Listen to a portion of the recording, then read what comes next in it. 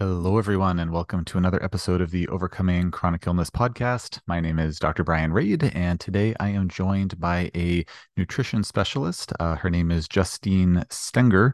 I hope I'm pronouncing her last name correctly. I'll double check when I bring her into the interview. So Justine practices in Calgary, Alberta, a fellow Canadian. I haven't really had too many Canadians on the podcast so far, just a couple. So happy to have another one on board. And she practices at a clinic called the Hoffman Center, where they do a lot of really awesome integrative treatments. So I reached out to Justine to see if she would be willing to be a guest on my podcast because she has a lot of great social media content. She posts videos all the time on Instagram. I see videos in my feed from her every day, and or every well pretty much every day, every weekday, anyways, I think. And she talks a lot about phospholipids. And phospholipids is a topic that's really important for mitochondrial health, cellular health in general, in particular for mitochondrial health. And so I'm excited to pick her brain about that. And just recently, I saw she posted some videos about other interesting topics like methylene blue and molecular hydrogen. And just seems like she's interested in a lot of really interesting topics and seems like she has a lot of experience with different areas that would be helpful for folks dealing with complex chronic illness. So I'm looking forward to my chat with her. Just before I bring her into the interview, into the meeting here, just a quick mention that if you're not already subscribed to my mailing list, please consider doing so. The link to do that is in the show notes for the podcast, or if you're watching this on episodes, in the comment section below. By signing up for my mailing list, you get access to the first two modules of my Overcoming Chronic Illness course, and you're also on my mailing list. So if I have live Q&As or just other things that I'm interested in, excited about in practice, then you'll be the first to know if you're on that mailing list. So I see that Justine is ready to go with the interview. So I'm going to pause the recording for a second and I'll be right back with her.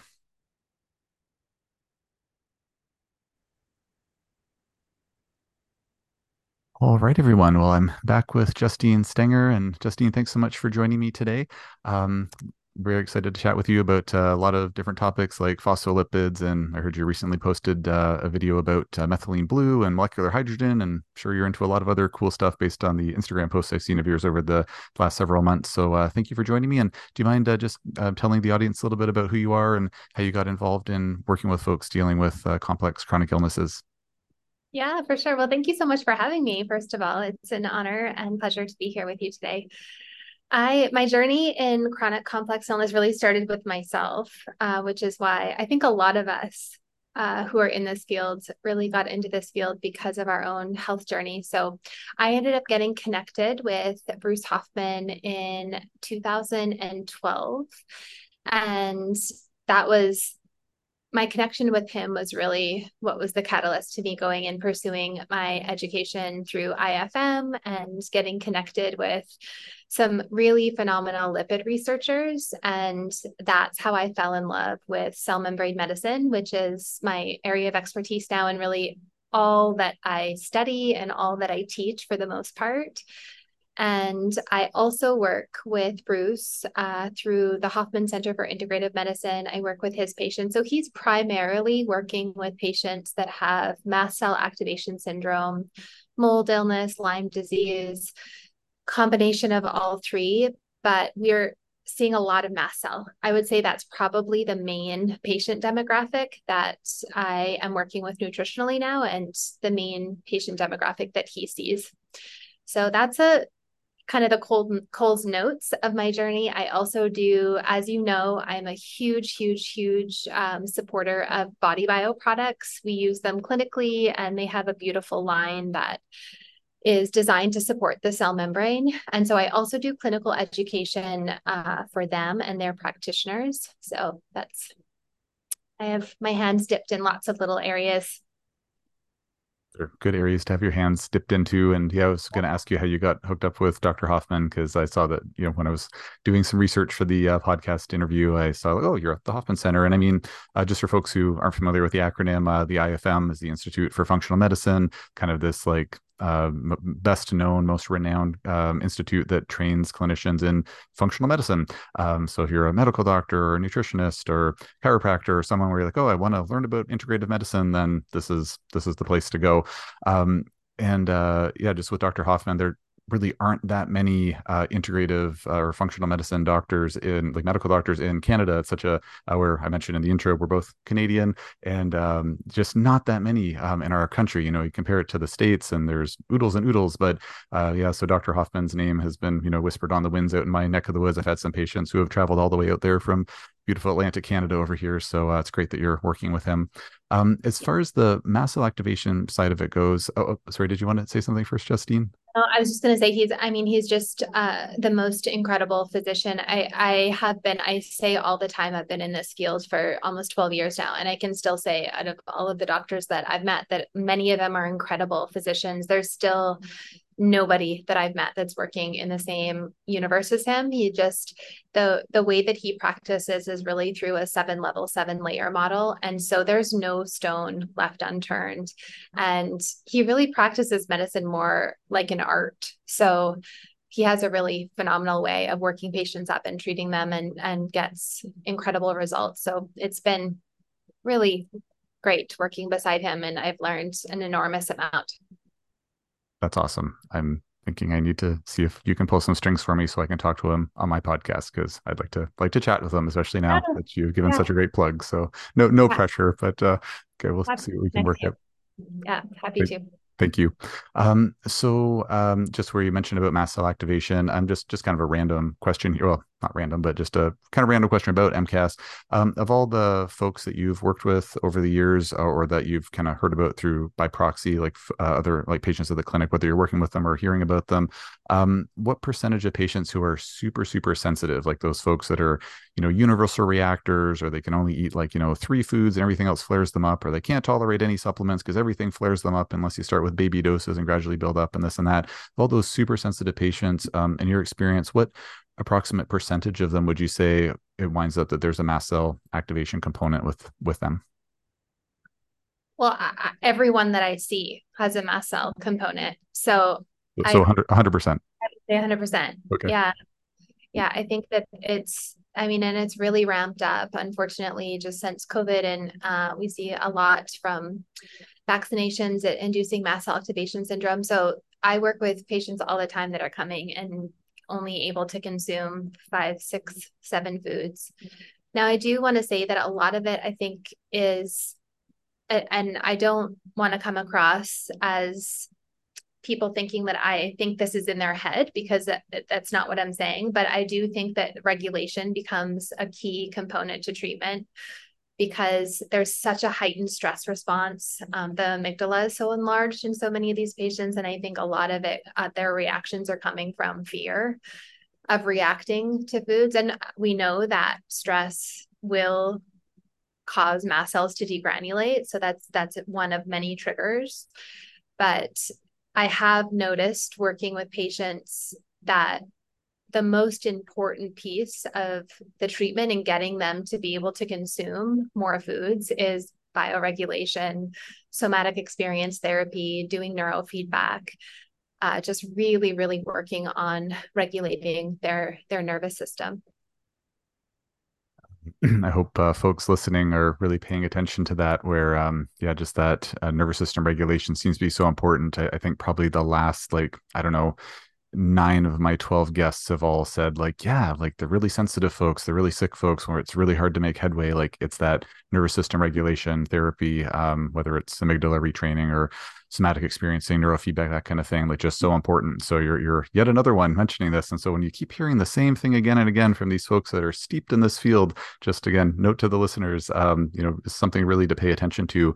It's so much, quote unquote, easier to like, oh, just I'll take the right herb or the right pill. And like those are all so important in many cases. But that nervous system work, it can be really, really important. We just keep hearing it again and again. So appreciate you emphasizing that. Yeah, no, I'm glad that it's being talked about, because I do feel as if so many people are so focused on, we call it level 2 because of Dr. Hoffman's level 7-layer model, but so focused on the biochemical piece. And I always say that the biochemistry is really the easiest piece to fix. It's everything else, that requires a lot of work on the patient's part. So we're always looking for the next supplement or the, next shiny penny in the nutraceutical world that's going to help to heal or suppress symptoms. And it really comes down to, in so many cases, just getting those patients regulated. And that's where you see so much healing occur. Yeah, it's really important to have it on the radar for sure. You did mention neurofeedback, and neurofeedback's very much on my brain, no pun intended, in that I'm just in the process in my clinic of starting to work with neurofeedback. That we bought a brain mapping system, and we're just about to launch it like next week. I'm just wondering if does somebody at the Hoffman Center do neurofeedback, or do you folks refer out for that, or what's your experience with that? Yeah, that's a huge piece of Bruce's treatment and workup is doing brain mapping. So we have somebody in the clinic that does the brain mapping, and then Bruce will read it. But yeah, it's paramount. I have heard him say that he doesn't know if he could practice without that brain map because it's so critical for developing a roadmap for those patients for treatment. That's amazing. Do you know offhand which system you folks use in the clinic, which company it is? I don't know. That would be a good question for him. I'm Okay. hardly ever in the clinic. Brian, I do all of my appointments online now. Oh, I So see. I Okay. basically go to the clinic for to say hi to the girls and to do IVs, and that's pretty much it at this point. Gotcha. Okay. Well, I'll have to pick his brain on the side. Just curious. Yeah. Yeah, I'm completely like obsessed with it right now, and that's like all I'm looking into. Like where you're looking into cell membrane stuff all the time, I'm the neurofeedback guy right now. So, yeah. Well, thanks for sharing all of that. And kind of circling around two more of the biochemical piece. Actually, sorry. Before we get there, I'm sure folks listening are wondering like, what are the other seven layers, or what are the other six layers? So do you mind just giving us like the elevator pitch on the seven layers, and just speak to that for a couple minutes if you don't mind? Well, you know what? I'm going to leave that to for you to talk to Dr. Hoffman about it because he does such an eloquent. I mean, he speaks to seven levels, seven layers so eloquently. But there is the environmental piece, there's the biochemical piece or the physical piece. He does electromagnetic testing. He always does a workup in patient's home with somebody that will come in and do a whole assessment of electromagnetic fields. He works on the soul level, the mind, the spirit. So there's a lot to it. So I really would encourage you to I'll definitely get you guys in touch because the way that he explains how he practices is really, I will not do it justice. You'll want to hear it from him. Okay, that's a very good lead up. So you've got my curiosity peaked. So great. Well, I'll hopefully be able to chat with him pretty soon. So as far as the kind of on that biochemical level, and if where phospholipids and membrane support and whatnot would be on that level, I would assume that's on that biochemical level.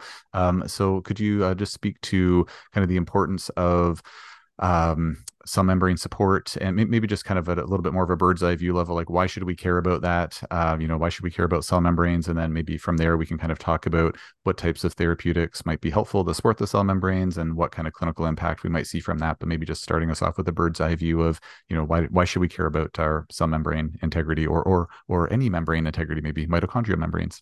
Yeah, yeah.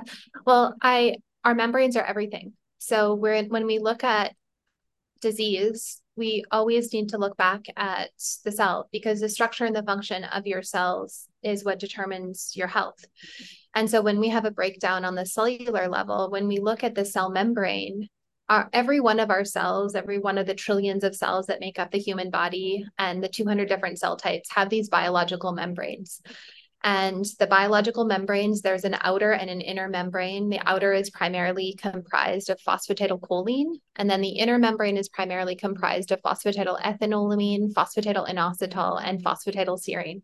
So the first thing is the body is all about compartmentalization. So we compartmentalize from cell to cell with these biological membranes. And then we also have that same level of compartmentalization inside the cell with these biological membranes. So you're exactly right when it comes to the mitochondrial membrane.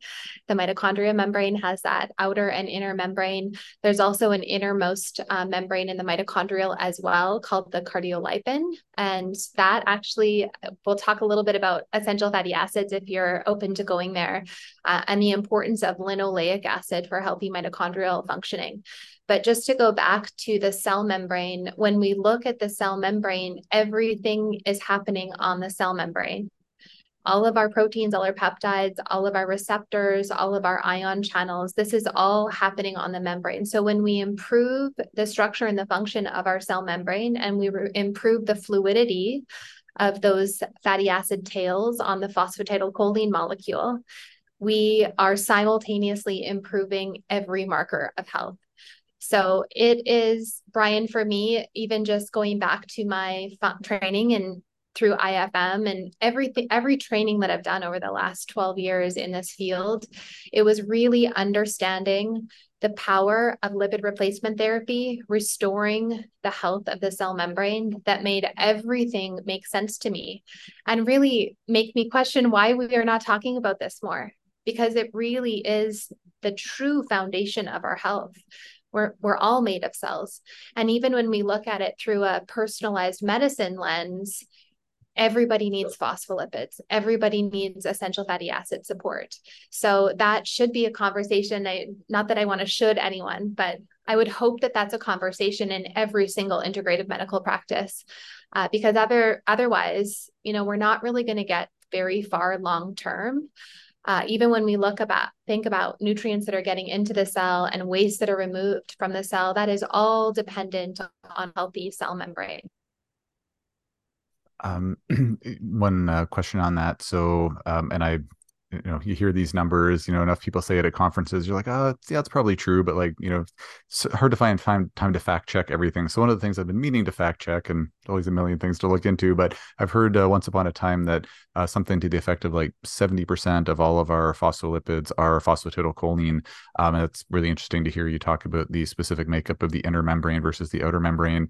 But have you heard a similar number? Do you know offhand if that's true, or is that old school, out of date knowledge? What's the overall percentage of phosphatidylcholine, if you happen to know?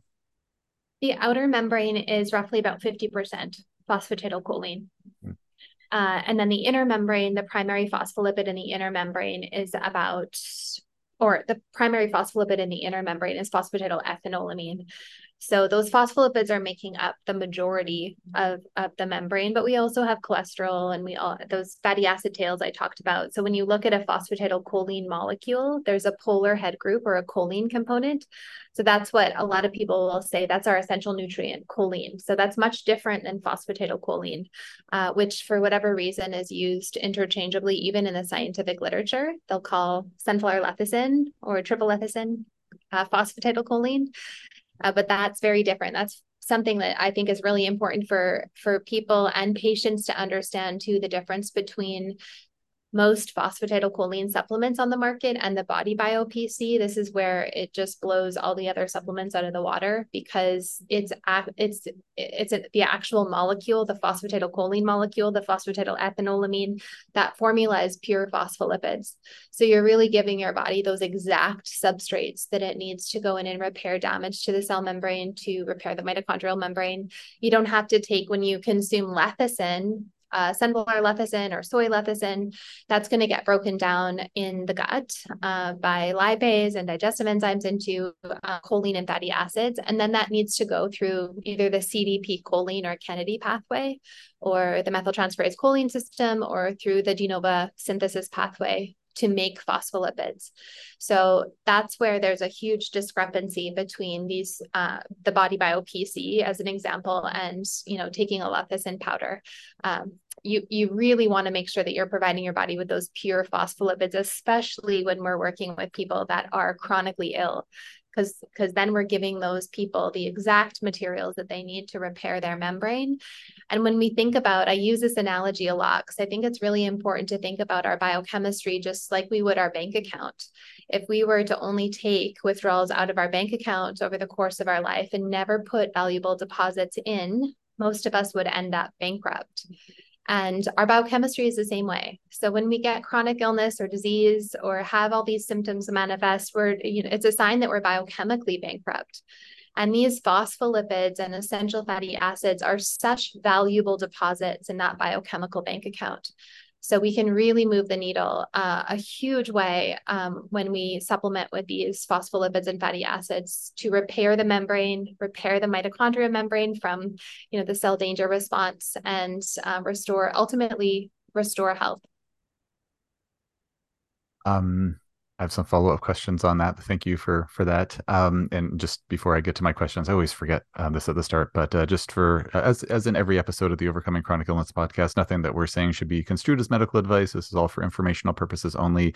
If you need any medical advice, please talk to your healthcare provider to get that advice. So just kind of circling back to something that you said in that last little section. So like, for example, there's I won't name any companies, not that this is, CME approved for credits or anything, but just so we don't throw anybody under the bus here inadvertently. But there's a company and, we carry their, phosphatidylcholine supplement, or maybe I'll say in quotes, phosphatidylcholine supplement. And on the label, it says, each gel cap contains, 420 milligrams of phosphatidylcholine, full stop. So, am I correct to assume that unless that's, a very specific company offering a very specific product, that's probably not actually phosphatidylcholine? It might just be choline, or at the very least, it's the type that's going to get broken down and not absorbed 100%. Am I understanding that correctly?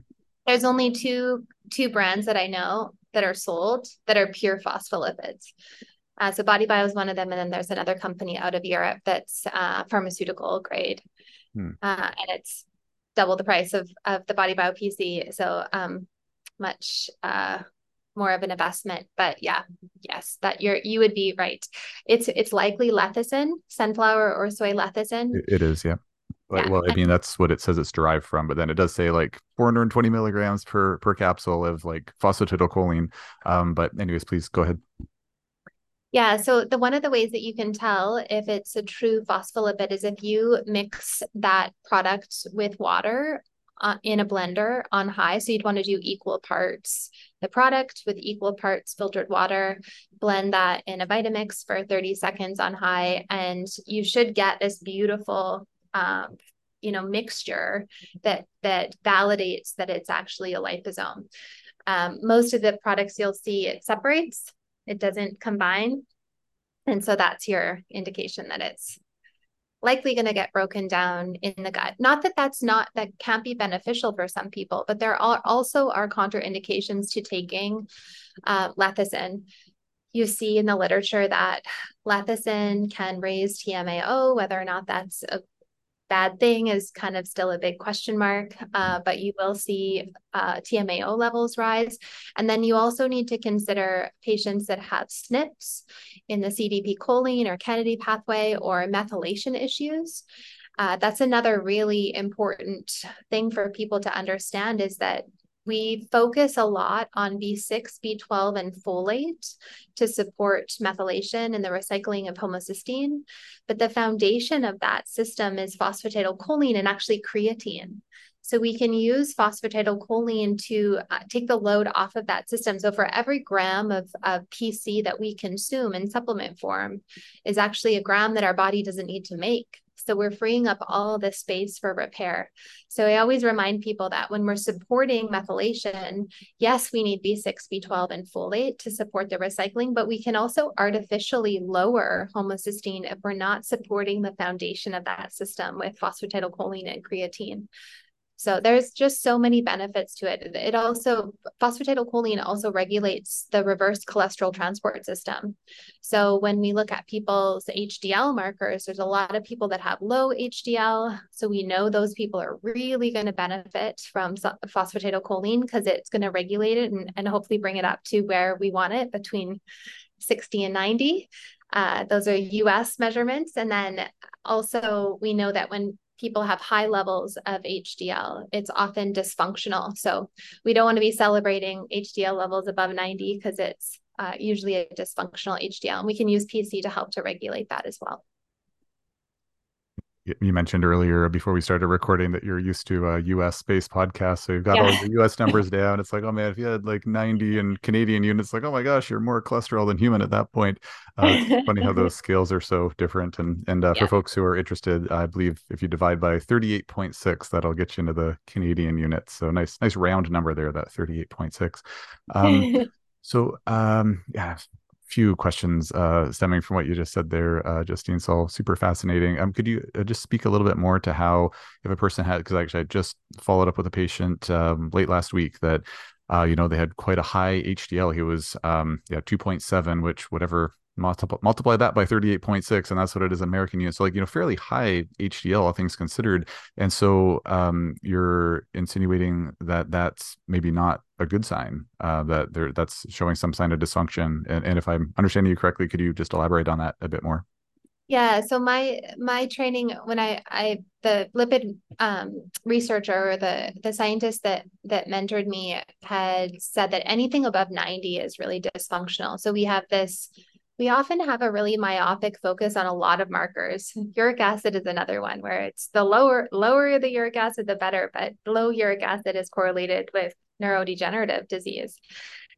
So, there's a Goldilocks effect with a lot of these markers, and HDL is another marker that has that Goldilocks effect. So typically when levels are really high, that system is not working properly. So for anyone that doesn't know what HDL does, that's the reverse cholesterol transport system. So that's passively removing excess cholesterol from the cell membrane.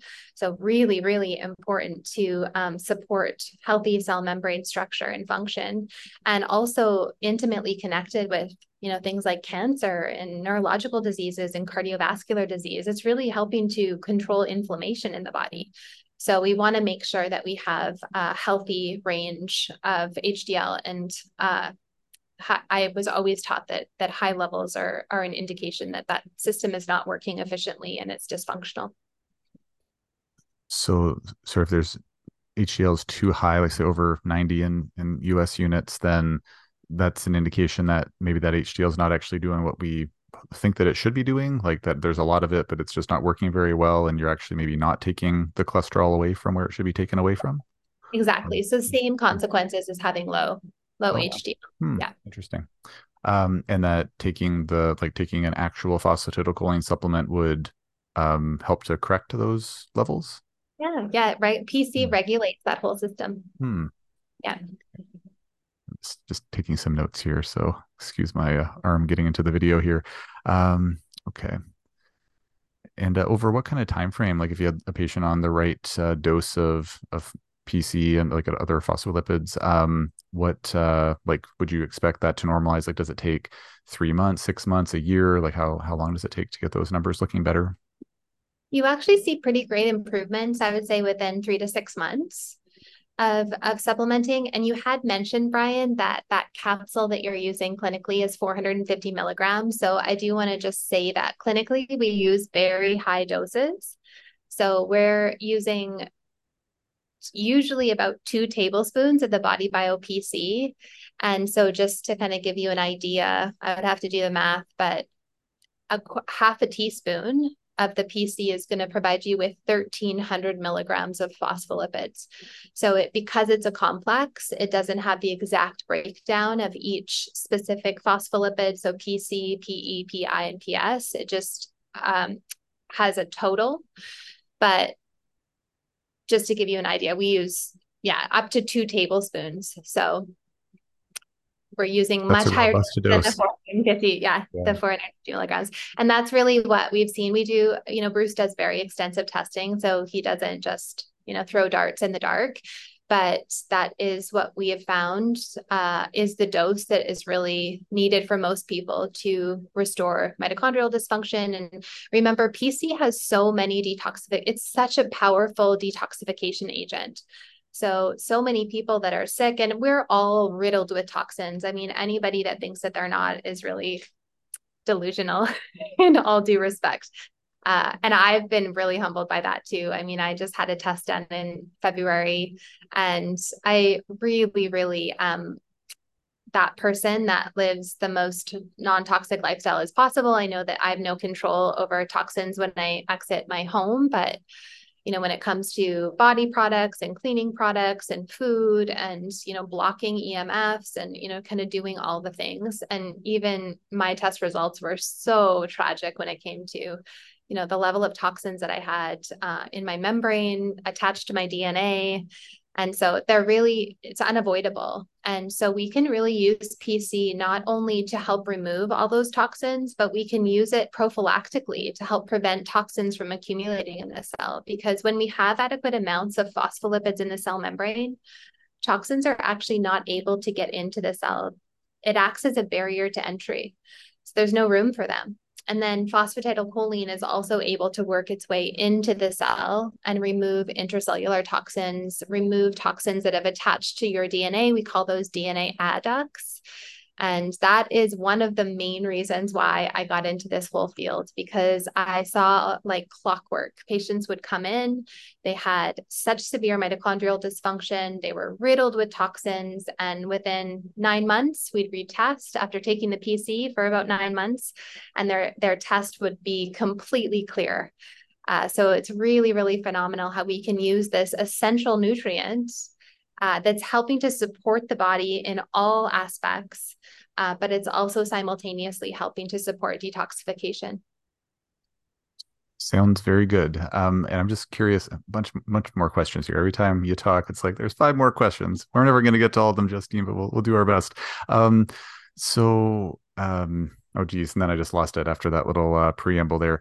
Um, oh right, the test for and so I'm paraphrasing here, but like toxins bound to your DNA, like was that an 8-OHDG level, or is that some other test that was looking at toxins bound to your DNA? Yeah, no, we run the IGL out of Germany, so it's an epigenetic Um, mitochondrial test. oh, okay. Yeah, Yeah. I heard about them. We haven't taken the plunge yet into looking into it. But what's so it's the IGL lab is the name of the IGL lab? lab. Yeah, Yeah. right. Yeah. Okay. Great. Are there other tests beyond the IGL lab testing that would kind of be used to assess for indicators that would suggest a person might need more phospholipids? Yeah, the red blood cell fatty acid test actually done through Body Bio is one of my favorites. So that's done actually through the Kennedy Krieger lab at the Johns Hopkins University. And that's the gold standard for fatty acid testing. And then Body Bio provides the wellness report for practitioners. It's an incredible test. It was actually the reason why I went and studied essential fatty acids, because of the whole narrative around fish oil and everybody supplementing with fish oil. And I would see on all these tests, almost all of the tests.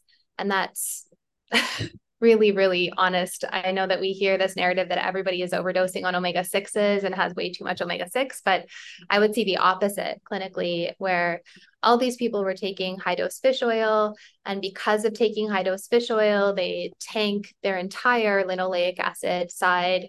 And, it results in things like demyelinating, because our myelin is our main fatty acids in myelin are linoleic acid and arachidonic acid, outside of phosphatidylcholine being the main phospholipid in myelin.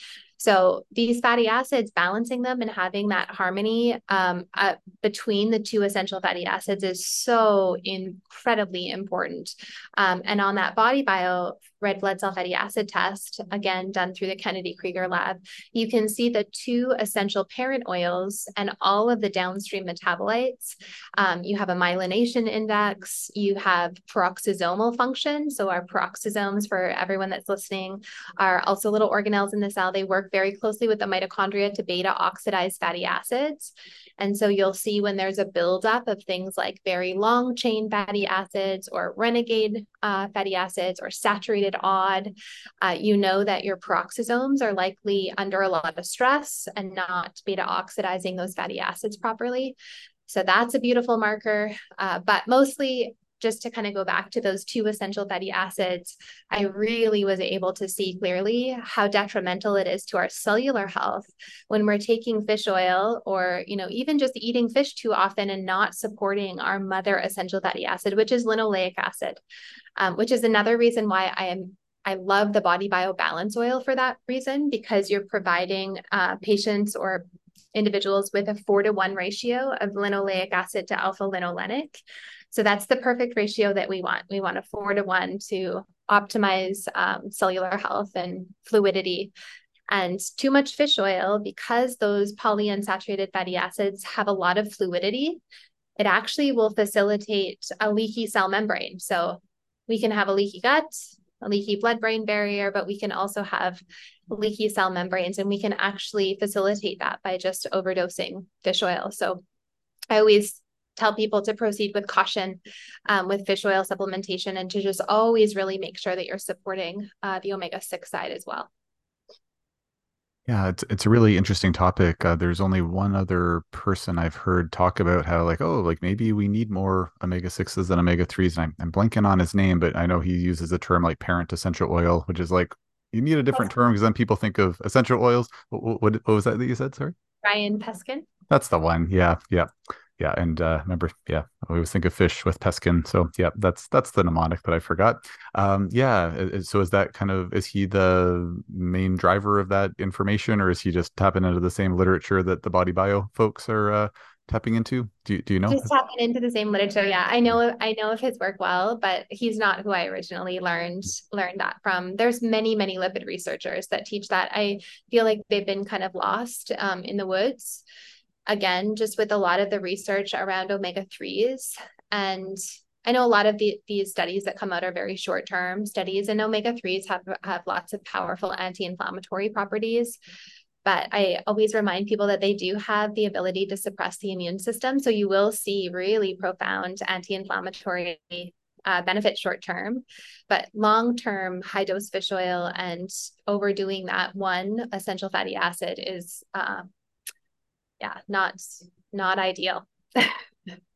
Um, with I know when I heard, I think it was on the Better Health Guy podcast, one of my favorite podcasters of all time. When he interviewed Brian Peskin, if I'm recalling correctly, Mr. Peskin was saying there's what is it like most of the labs will have just kind of reference ranges for like the omega 3, the omega 6, like the fatty acid profiles that really just sort of unfairly favor the omega 3s. Does the body bio, do those reports like kind of factor that in more, or do you have to kind of take the results with a little bit of a grain of salt with looking at those specific ratios on the report? They don't do ratios, Brian. They do Ah, actual concentrations in the cell membrane. I see. So yeah, so it's very different than a lot of these other fatty acid tests that they're giving you a percentile. And the percentile, I don't know what every lab is using in terms of ratio, but I know a lot of labs use a 2-to-1 ratio from the Mhm. linoleic acid to the omega 3 side. And I just haven't seen, I personally don't believe that's supported by the literature. So the literature that I've read is almost across the board, either a 4-to-1 or a 5-to-1 ratio from the omega 6 to the omega 3. Hmm. Okay. Um, Thank you for getting into the weeds with that with me. I'd like to ask you a few clinical questions if you don't mind, or things that are a little more clinically related. But was there anything else you wanted to say on that topic before we move on? No, Okay. that's Great. So something that you said earlier, and I may be extrapolating from it a bit, but I'm now going to paraphrase and extrapolate. So I'd like to get your 2 cents on this. So have you had patients where they've been on, say lots of good biochemical support, they've been, getting their treatment for, mold toxicity, Lyme, et cetera, whatever it happens to be, they're dealing with their complex chronic illnesses, they've had good protocol in place, but they haven't yet had the cream of the crop phospholipid replacement therapy done. And so the phospholipid replacement therapy is one of, the only, or it's the only new variable that's brought into their picture. And that's led to clinical changes. Subtext for the question is that, I know with some clinicians, they're like, oh, I'm going to put you on this, but we're going to bring in like this and this too and change the diet. And of course, we change multiple things at once because we want people to get better lickety split. But I'm just wondering, to what extent have you seen phospholipid replacement as like essentially a single variable make a big difference for folks suffering from complex chronic illness? Sounds like it'd help with HDL dysfunction as a single variable, but in terms of say fatigue or brain fog or pain or whatever it happens to be, could you speak to your experience with that as kind of an isolated variable for folks? Yeah, I mean, just going back to what I said earlier about I truly believe that it is the single most important treatment to implement phospholipids and essential fatty acids because of what I've seen clinically. Because you don't only see a complete transformation on labs, you see patient testimonials. Patients say they feel better. So there's a lot of supplements that we use, and I don't know if you've had this experience as well, that you'll see labs improve, but that doesn't always equate to the patient saying that they feel the benefit of the supplements. But over time now with phospholipids and fatty acids, when you're repairing the membrane, you're repairing trillions of cells and even more mitochondria. So it takes time. So people don't always notice an improvement right away. But I can say that after patients have been on those products for 9 months to a year, you see incredible improvements. Now, that doesn't mean that we don't use other treatments. I mean, Bruce implements lots of different treatment modalities, but that's always the foundational treatment. I mean, every single patient is on phospholipid and fatty acid support. So I I don't really know exactly how to answer that question because, again, it's not just one thing that we're doing, but it is that one thing that I know on the IGL. When you look into that test, even talking to the scientist that created that lab, he will say that anything that's wrong with that test, the treatment is phosphatidylcholine. Uh, that's the power of Okay. phosphatidylcholine. Okay. And when you think about how much of a role it plays, again, in helping to support the structure and the integrity of the cell, and all of the other benefits of making sure that we have adequate amounts of those phospholipids, and how the cell, as we age, we have a decreased ability to make these phospholipids. We have higher levels of oxidative stress and inflammation and catabolic reactions. We have more damage to the cell membrane. And if we don't have what we need to go in and repair that damage, I mean, that breakdown on a cellular level is what is going to end up with a disease state. So it is, whether you're sick or not, I really truly believe that everybody on the planet should be on them. Even when you look at the literature, Brian, around brain atrophy, the neurons shrink like a raisin. It shrinks from the inside out. So you see, a breakdown of the structure of the membrane that ends up with the neuron dying. And so there's researchers that are hypothesizing now that we could actually potentially mitigate that brain atrophy that we see. We see about a 20% between the ages of 50 and 80, that we could potentially mitigate that using lipid replacement therapy. So, the benefits are they're so profound, and there's so many that I just really believe that every patient should be on them. And when it comes to chronic complex illness, even with mast cell activation syndrome, we know that those mast cells, the granules that hold those inflammatory chemical mediators, are on the membrane. So when those mast cells are degranulating, triggers that they shouldn't be degranulating from, we know that we can move the needle in such a big way by providing structure to that cell membrane, repairing the damage of the membrane. So even with that condition, I mean, lipid replacement therapy is so key. That's really awesome. And yeah, I had the thought like maybe 2 or 3 years ago of like, oh, like mast cell activation, like, if we can just stabilize those mast cells, like literally stabilize the cell membrane, like that should have a notable impact. And I feel like some of the therapies I've worked with to strive for that have been helpful for MCAS patients. So of course, we have such limited natural products available, like limited natural products and pharmaceuticals, and like you run out of options. Like, what are we going to do for this poor person? Well, let's maybe try some other things. That's great that you that's something that's been part of your paradigm as well. Also, just to say comment on what are just to say, I think folks should really pay attention to what you're saying about this, because I ask other guests and other clinicians outside of the podcast as well all the time, like, oh, like you love this product, like what is your observation with it as a single therapy, or like this is a one individual variable like on top of the existing protocol, like in terms of moving the needle. And to be perfectly frank, in my opinion, like a lot of the times it's like I don't really get the most satisfactory answer. It's more of like, yeah, well, like I'm pretty sure it helps. Like, but I just think folks should really pay attention to what you're saying here, Justine, because it sounds like you've looked at this like very critically, and it's like what variable stands out? Like this is standing shoulders above other things. So I just think folks listening should really pay attention to this. I'm paying attention. I'm excited about it. You've got me revved up and raring to go here. So I'm definitely going to look into this more for my patients.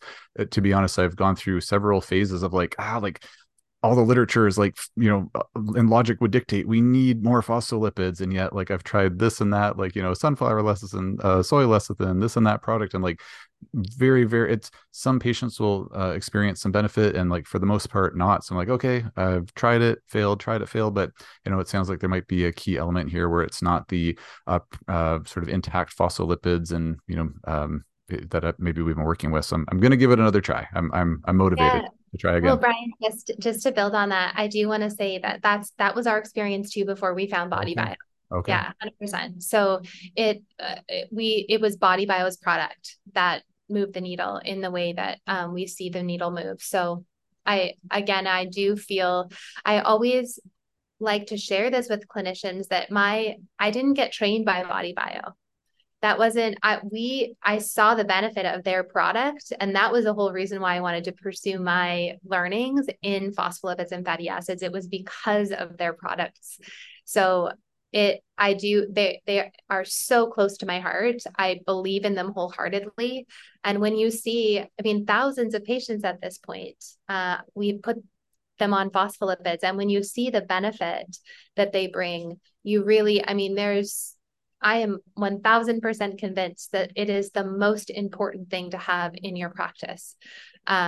And especially even just the more and more that I learn about their qualities, when you think about like electromagnetic fields are a perfect example. We are all living in a soup of EMFs. And the mechanism of action is these electromagnetic frequencies directly damage our membrane. And so we're not living in a world anymore where, the toxin assault is low. I mean, we're bombarded by them constantly. Now, especially with these EMFs. And so if we don't have an abundance of phospholipids to go in and repair damage to the membrane that we're getting damaged every second of every day, we're going to end up in a really dire state of health. And so, and even I think for me, when you've had that experience, I mean, I have mast cell activation syndrome. I've had mold illness. I've been through so many of these seasons of my life that patients that I work with have been through or are going through. And I can say that it was not until I felt like I did everything. And it was not until I started phospholipid therapy that I finally experienced symptom relief. And I even notice it now if I miss a couple days, I mean, my body craves them. It's like my body is calling for them. So I mean, they're such a nourishing, and I think that everybody, for the most part, that is in tune with their body and with what you need and is eating a whole foods diet and really nutrient dense will feel that way too, that it's just like the nutrients that you were missing and that your body needs so desperately. It's a pretty glowing testimonial, Justine, and 1,000% convinced. You can't argue with 1,000%. So it's awesome. And one of the things that I look at, a lens through which I look at a lot of things with my patients and just kind of health and physiology in general is like, well, what did nature intend? Did nature intend us to like be taking these like, phospholipid supplements and this and that? It's like, well, sure, we're going to get, phospholipids from various foods like, egg yolks and various things like that. I think duck fat's really high in phospholipids if memory serves, but like, so poor ducks, chasing those around. Don't go eat all the ducks in your community, folks. But it's like, as you make the very good point that like, yeah, we're being bombarded by all this electromagnetic radiation, all these different chemicals. Like, I've heard stats that like, 94% of people who are tested for glyphosate, the active ingredient in Roundup, like, we're testing positive for that. And so like, just, I hate to say it, like the naturopathic part of my brain's like, no, just like go eat organic food, get some sunshine, have some, good sleep, and like everything's going to be fine. But like, it's not a fair playing field. It's not 100 years ago or 200 years ago. We've got, heck, it's not 30 years ago, when I was, fairly young, still growing up. Like, so on the one hand, it's like kind of sad and depressing to hear like, oh, I need my phospholipids to feel good. But at the same time, like this is the world we're living in. And if that's what your body needs, you're getting that feedback, then like, so be it, like unless you're going to go move out onto the moon, which might have its own challenges. Like it's just, we've got to buffer the onslaught of things that are around us. And I hate to say it, but if you find those effective tools, it can be really invaluable. So it sounds like this is one of those tools for you anyways, and majority of your patients. For sure. And I mean, just working in the field of nutrition for as long as I have as well, I don't know if you're doing micro and macronutrient assessments on your patients, but I've had that belief system too, Brian, that we could get everything that we need from food as long as we're eating a whole food, nutrient dense diet. And it's just not reality. Our food system is so depleted, and even those people that are eating all whole foods, nothing processed, eating a good amount of food. They're not calorie restricting. They're, not doing crazy fasting. They're really working on nourishing their body. They're nobody is hitting all those targets. I have yet to see one. So Hmm.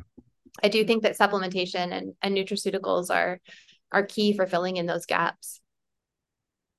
Um, not to leave things on too low and depressing of a note, bearing in mind there are lots of folks out there that are working to, push back against, chemical contamination and, out there advocating about electromagnetic radiation reduction, etc. So don't give up hope, folks. There are, good folks fighting the good fight out there.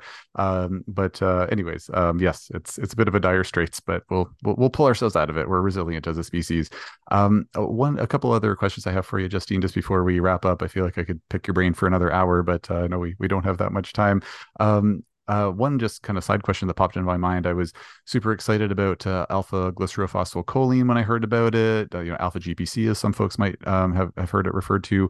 It's like you look at the research literature, like helping with neurological function and this and that, and like it was just another disappointing phospholipid chapter in my life. Tried it with several patients. I think maybe one or two like saw some benefit. I took it myself, didn't see any difference. So I'm just wondering if you could speak to any experience you might have with alpha glycerylphosphocholene, in contrast to I know the punchline is going to be body bio products are the best. I get that. Any experience with the alpha GPC that you could share? So I would strongly advise not using it. I've actually I was taught, and again, I'm happy to send you the literature on this as well. It's actually high in brains of individuals that have been diagnosed with Alzheimer's. So we see high levels of that glycerol phospholipid in Alzheimer's brains, Parkinson's, and MS, I believe, was the other neurological condition. It is a completely different animal than taking pure phospholipids to support the membrane. So I would never recommend it. I know that it's been talked about a lot recently, and there's a lot of people taking it. And every time I hear an advertisement on a podcast for alpha GPC, I'm like, no, stop. Mhm. You don't want to take it.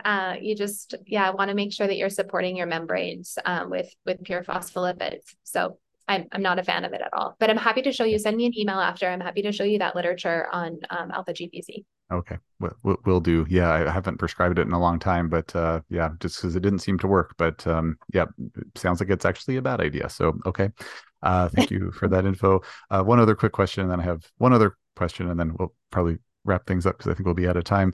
Um, just in terms of phosphatidylserine, I've also been generally fairly underwhelmed with phosphatidylserine. For like, I know some folks, take it for as kind of like an adrenal support supplement. Some folks for cognitive support, etc.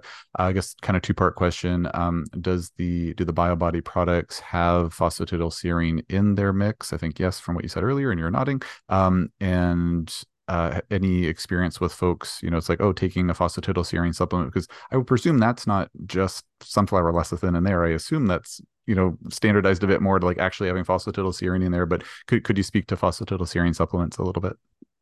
Yeah, so first of all, the Body Bio PC does have serine in it. And remember, with the complex, you're getting those phospholipids from a whole food form in the ideal ratios of PC, PE, PI, and PS. So phosphatidylcholine, phosphatidylethanolamine, phosphatidylinositol, and phosphatidylserine. Uh, the research that I've read on phosphatidylserine. So you want to keep those phospholipids in the appropriate concentration. That's how we're going to help to support the health of the membrane. High dose phosphatidylserine supplementation actually can induce cell death by flipping the cell membrane when those concentrations become out of balance. So I'm not a supporter of high dose phosphatidylserine supplementation. I think if you were to use it to help to blunt cortisol for a short period of time, you're probably not going to run into too much trouble. But I definitely wouldn't recommend high dose phosphatidylserine supplementation long term, just because of that literature that I've read about it inducing cell death and flipping the cell membrane. Okay. And just probably my last question here. You mentioned earlier about how there's when you supplement with both creatine and phospholipids, it helps to take a lot of the burden off of the body's methylation demands, which, yeah, really important point. One of the many things I was disappointed in with my previous forays into phospholipids was like, it didn't really seem to help the folks that I was hoping it would take the burden off their methylation cycles. So excited to hopefully see that working in my practice, taking a different approach.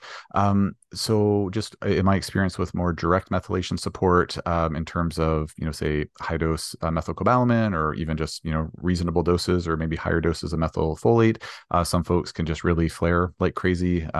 Various mechanisms by which that might happen, but I'm just wondering if, as you're titrating up, say, the dose of intact phospholipids, do you see detox symptoms that seem to be related to overmethylation kind of by proxy, or how are the phospholipids generally tolerated?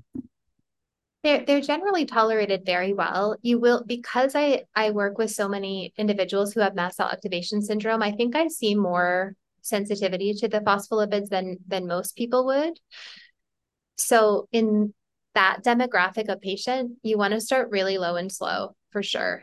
Now, phospholipids also have signaling properties. So there is the potential that, I think this is probably happening in a lot of the reactions, that those phospholipids are acting as signaling molecules, and that signaling is degranulating the mast cells and causing, those 1,000 chemical mediators to be released. And then that's initiating these multi-system, multi-organ symptoms.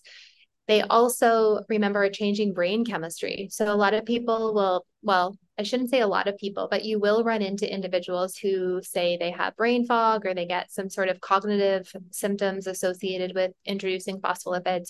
And that is likely just the change in the brain chemistry and the brain acclimating to those new levels of phospholipids. So obviously we don't want to push through symptoms that are causing us to be, bedridden. But I think for most people, if the symptoms are tolerable, those are going to subside relatively quickly, especially as you build up your levels.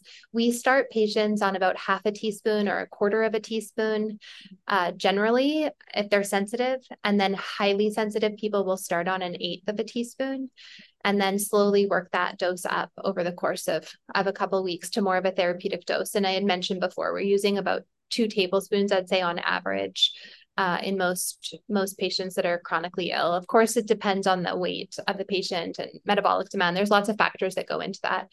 But the thing is, those symptoms are not necessarily, a lot of people associate them with detoxification. I don't really think that a quarter of a teaspoon or half a teaspoon, or even a teaspoon, is going to be enough to really cause detox symptoms. I think if you're getting a PCIV, that could be a possibility, but I don't think those low doses are going to contribute to those symptoms. I think it would be more likely that it's a mast cell symptom, and they're causing, the signaling properties are causing the mast cell to degranulate, and then creating those symptoms to manifest. But I also don't have, everybody is so different. That's one thing working with people in general. Everyone is so different, and you can read research all day long, and it doesn't always equate to, it almost never actually equates to, clinical practice, clinical experience. So There's definitely a disconnect there for some things anyways, but yeah, it's all just piecing it together and doing the best we can and having these conversations and sharing experience. And yeah. yeah.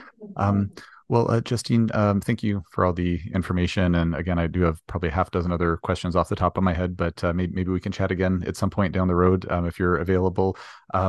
Just before we wrap things up, would you be able to just share how folks can get in touch with you, either via social, like where are you on social media? Do you have any online offerings? If folks want to work with you directly, what are the options that they have? Yeah. So I'm at Justine Cellular Nutrition on Instagram, and I'm really active on Instagram. As you know, I do a lot of educational reels on Instagram. And then on my link tree and my link in bio, there's links to get in touch with me if you want to book a session, and products that I love, etc. I would also encourage people to look at the Body Bio website. They have so much information, so many blog posts. So if you're interested in learning more about cell membrane medicine, about their products.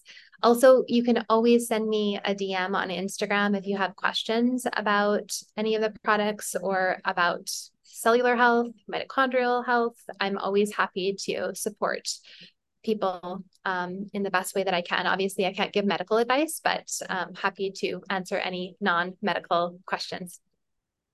Some and yeah, as I said in my little intro I recorded before we started chatting, I very much enjoy your Instagram posts. You always have interesting topics. That's the reason I reached out to see if you chat with me, because yeah, you definitely talk about a lot of things, and it's yeah definitely not generic posting and whatnot. So it's really good content. So definitely worth following, Justine, if you folks aren't following her already on Instagram.